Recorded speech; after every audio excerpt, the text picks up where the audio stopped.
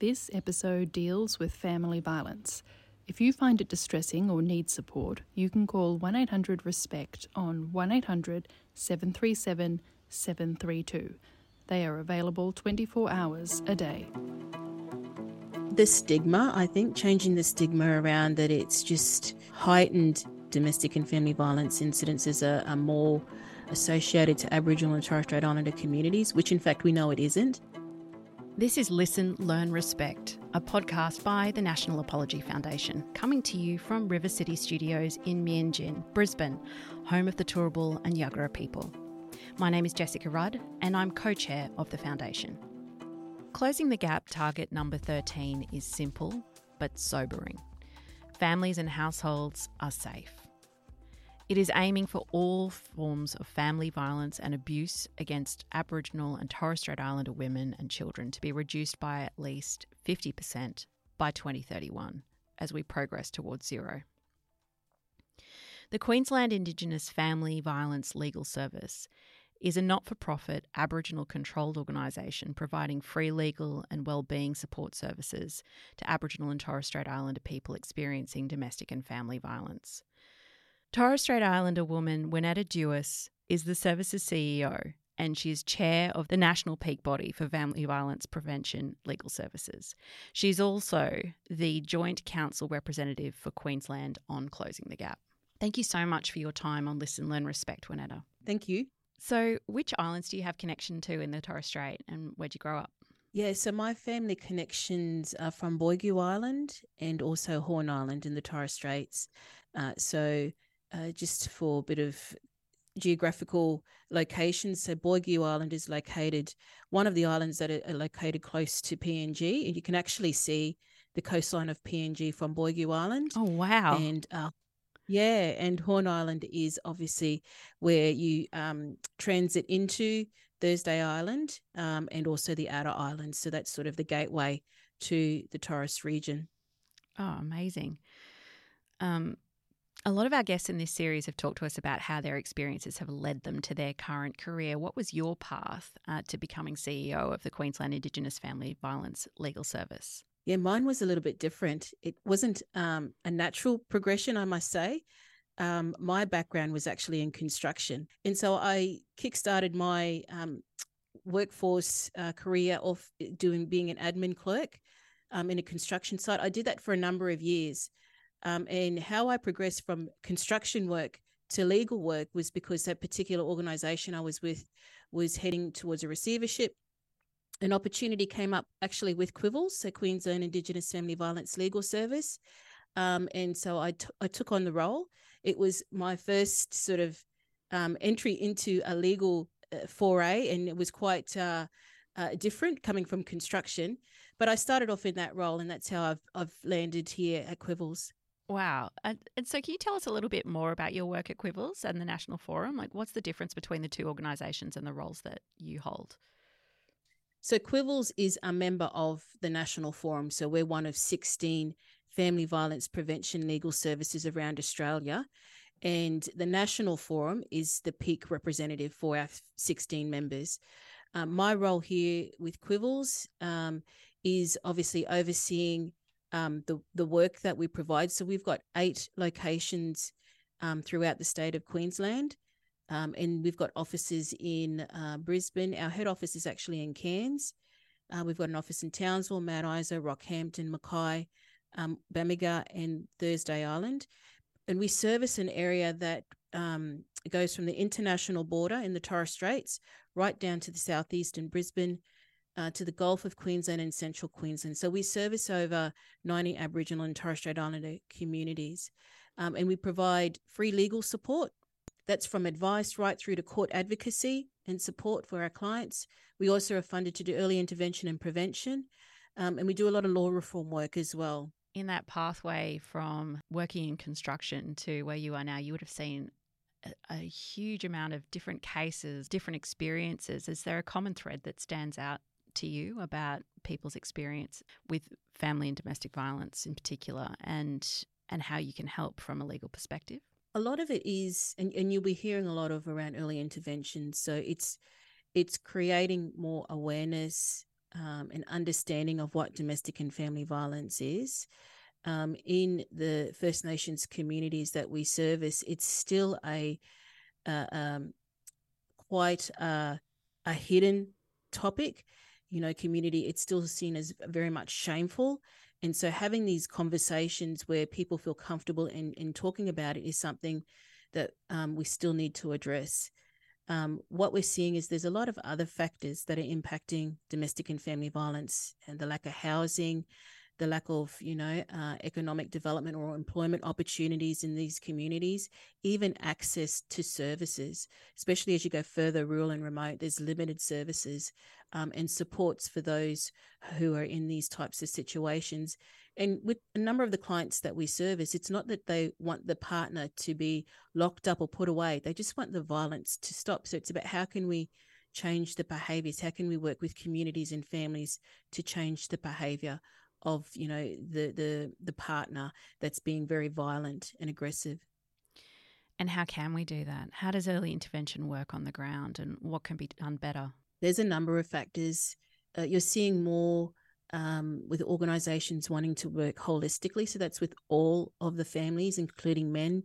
You're probably hearing a lot around men's behaviour programs or getting men into the conversation to solve this problem. But it's around creating, as I mentioned, awareness.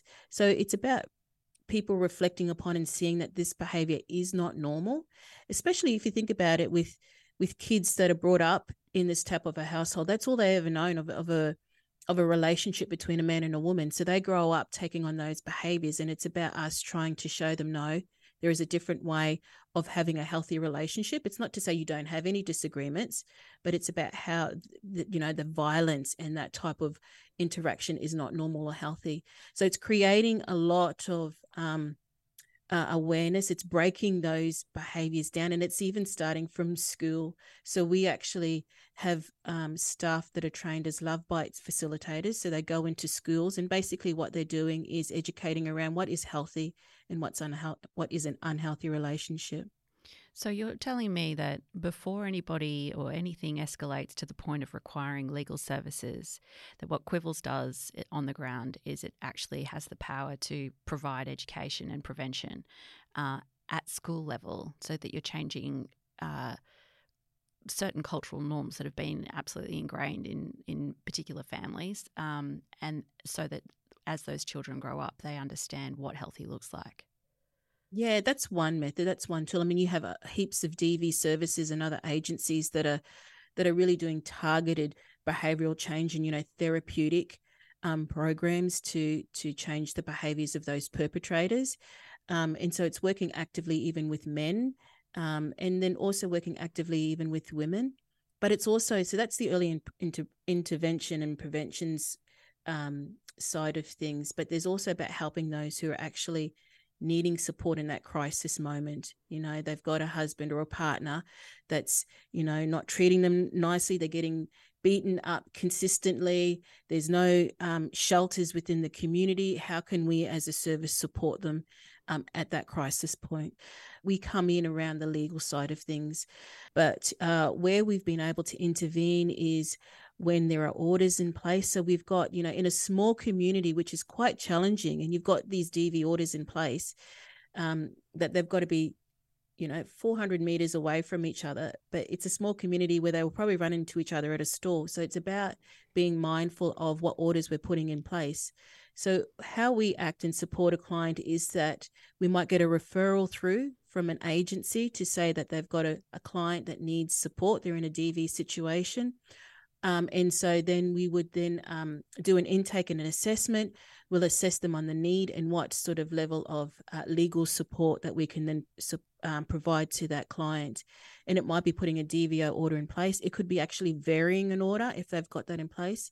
Generally, what we find with our clients is that they may come with a DV matter, but then there's generally a child protection issue or a concern. It could even be family law. So we're helping them and assisting them with multiple legal issues as well. How does the law view diverse family structures, structures where there's kinship involved, and is the law understanding of that? How does it respect it, and how does that interface work between those sorts of family structures and apprehended violence or domestic violence orders? Well, they do recognise different structures. I mean, you've got to realise that we're working in a Western law structure as well. And so it's not, the understanding on the cultural practices is still quite limited.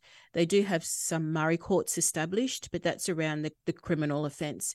But when we're looking at victims and in the family construct, there is an understanding on how Aboriginal and Torres Strait Islander families are established. There's also the new legislation of the cultural recognition orders that are in place for Torres Strait Islanders. So that's recognising the traditional adoption as well. But there's still, I think, more understanding that's needed to have a greater understanding on how the dynamics of working with a cultural family and how we can respond better in a cultural context to Aboriginal and Torres Strait Islander people.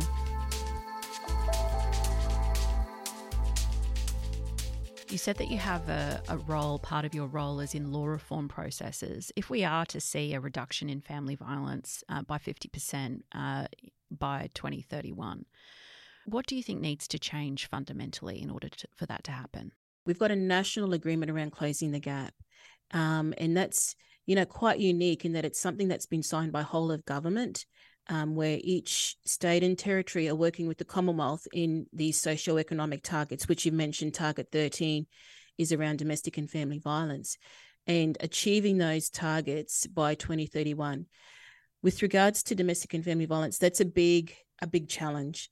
Underpinning the agreement is the 4 priority reform areas. And the first one is around a genuine partnership with Aboriginal and Torres Strait Islander people in the shared decision-making. The second one is around enhancing and building the Aboriginal and Torres Strait Islander community-controlled sector. Then the third one is transforming organisations. And then the fourth one is data sovereignty. So I think with this agreement in place, we're still seeing a lack of embedding these priority reform areas and in a true intent to work towards what this agreement means. And so I think for us to start working towards successfully achieving these targets, we really got to take into consideration this agreement. There needs to be a genuine intent from government to want to embed these priority reform areas and working in partnership with the community-controlled sector.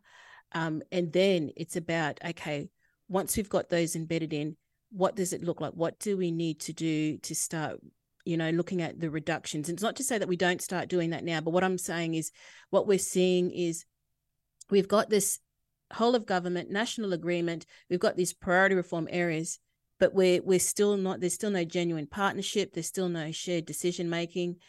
And yet we're still seeing these targets increase, and domestic and family violence is one of those. By getting government on board, we can then look at how do we work together collectively, not in silos.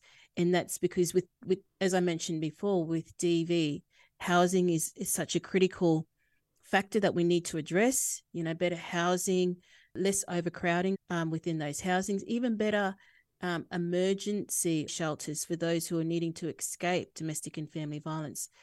And we know that housing is such a critical issue within not just the state of Queensland, but nationally as well.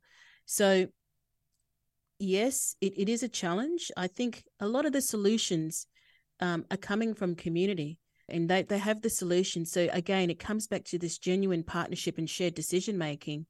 I think if we embed that first and get that right, then that goes a long way to seeing how we can work with community in addressing these socioeconomic targets. Do you find it frustrating knowing that there is a whole of government agreement, knowing that the intent is there, that the plan is there, and that people on the ground know what to do, and yet it doesn't feel like anyone has their foot on the accelerator to actually implement? There is a level of frustration because it feels like you're having to continue to remind them, hold on, we've got this agreement, hold on, there is an accountability on your part. It's shared decision-making. And so it feels like we're still at that place where, this was 2020, this agreement has been signed, and we're still not any further along. Don't get me wrong, there are structures in place, but it still is a very slow moving wheel. And And the other factor is that then we're hearing from community, well, what is closing the gap? We're not seeing any change. It's not helping me. And so they're not seeing any tangible change in community where this agreement's meant to be helping me. So I think that's the other frustrating side of it as well. If you could see a general behavioural change from non-Indigenous Australians when we're talking about family and domestic violence in Indigenous communities, what would you like to see? The stigma, I think, changing the stigma around that it's just, the heightened domestic and family violence incidences are more associated to Aboriginal and Torres Strait Islander communities, which in fact we know it isn't.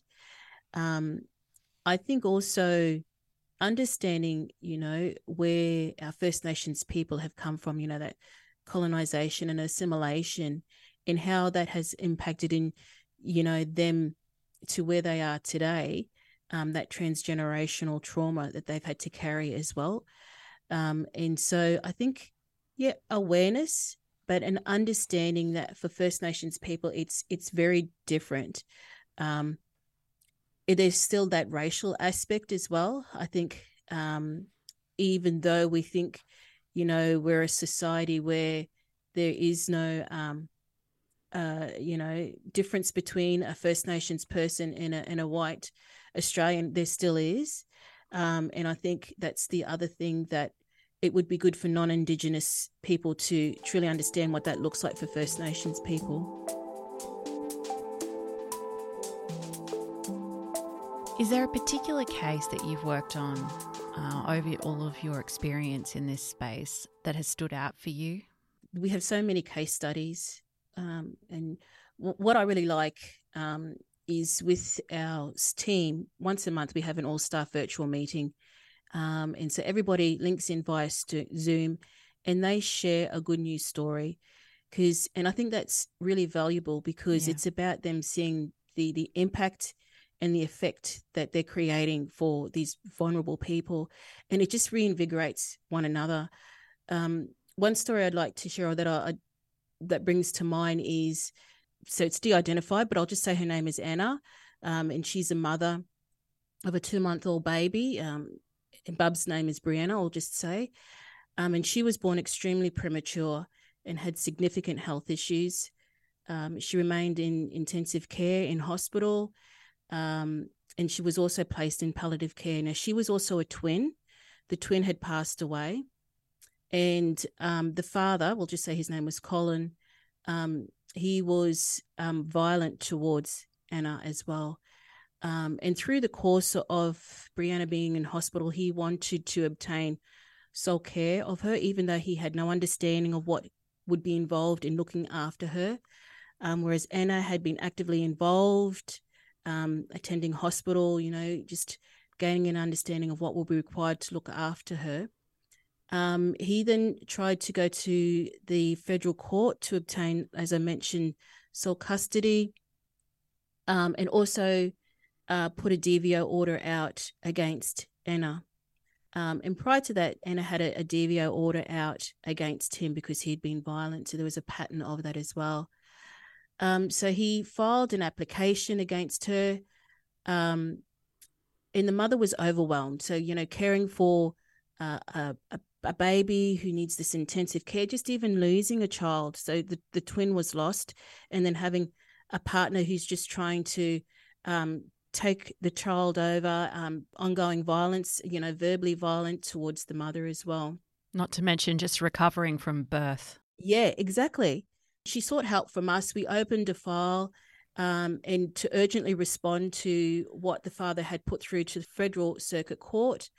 And then a separate DVO file was also opened for her. The day prior to the Federal Circuit Court hearing, Brianna was discharged from hospital. The staff did not inform Colin to avoid any risk of harm to the mother. We appeared on behalf of Anna at the interim hearing and presented evidence about the child's vulnerability and Colin's, lack of insight into the best interests of the child. The matter still is progressing in court. However, Anna feels more supported and confident in responding to proceedings. And so it's an ongoing matter. And I know it's not one that hasn't come to a final conclusion, but it just really speaks to the challenges that these sufferers are having to deal with. And by having that support, that advocacy that can be there to just be that voice for them and supporting them in a system, like I said, it's a Western system, but I think for anybody, the legal system is just really complex and can be quite overwhelming, and just supporting somebody through that process. And I believe there will be a good outcome, that the mother will be able to maintain sole responsibility of the child. But like I said, it is ongoing, and we'll continue to assist Anna, the mother, through this course as well. But also I'd like to just highlight that outcomes are different for each of our clients.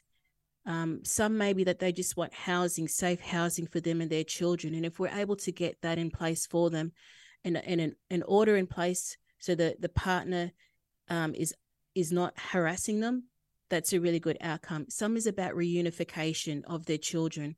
And so it is varying, and it's really about us working with the client and assessing their needs. We develop a case plan. So it's a goals on what they would like to achieve, and helping them to achieve those.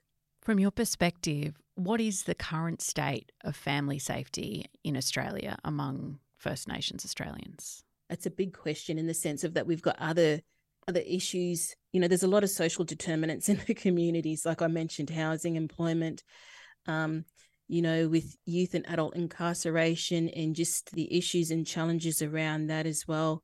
I look at safety as human rights. So if we've got the basic human rights covered for First Nations people, but just Australians in general, I think then we're on the right path.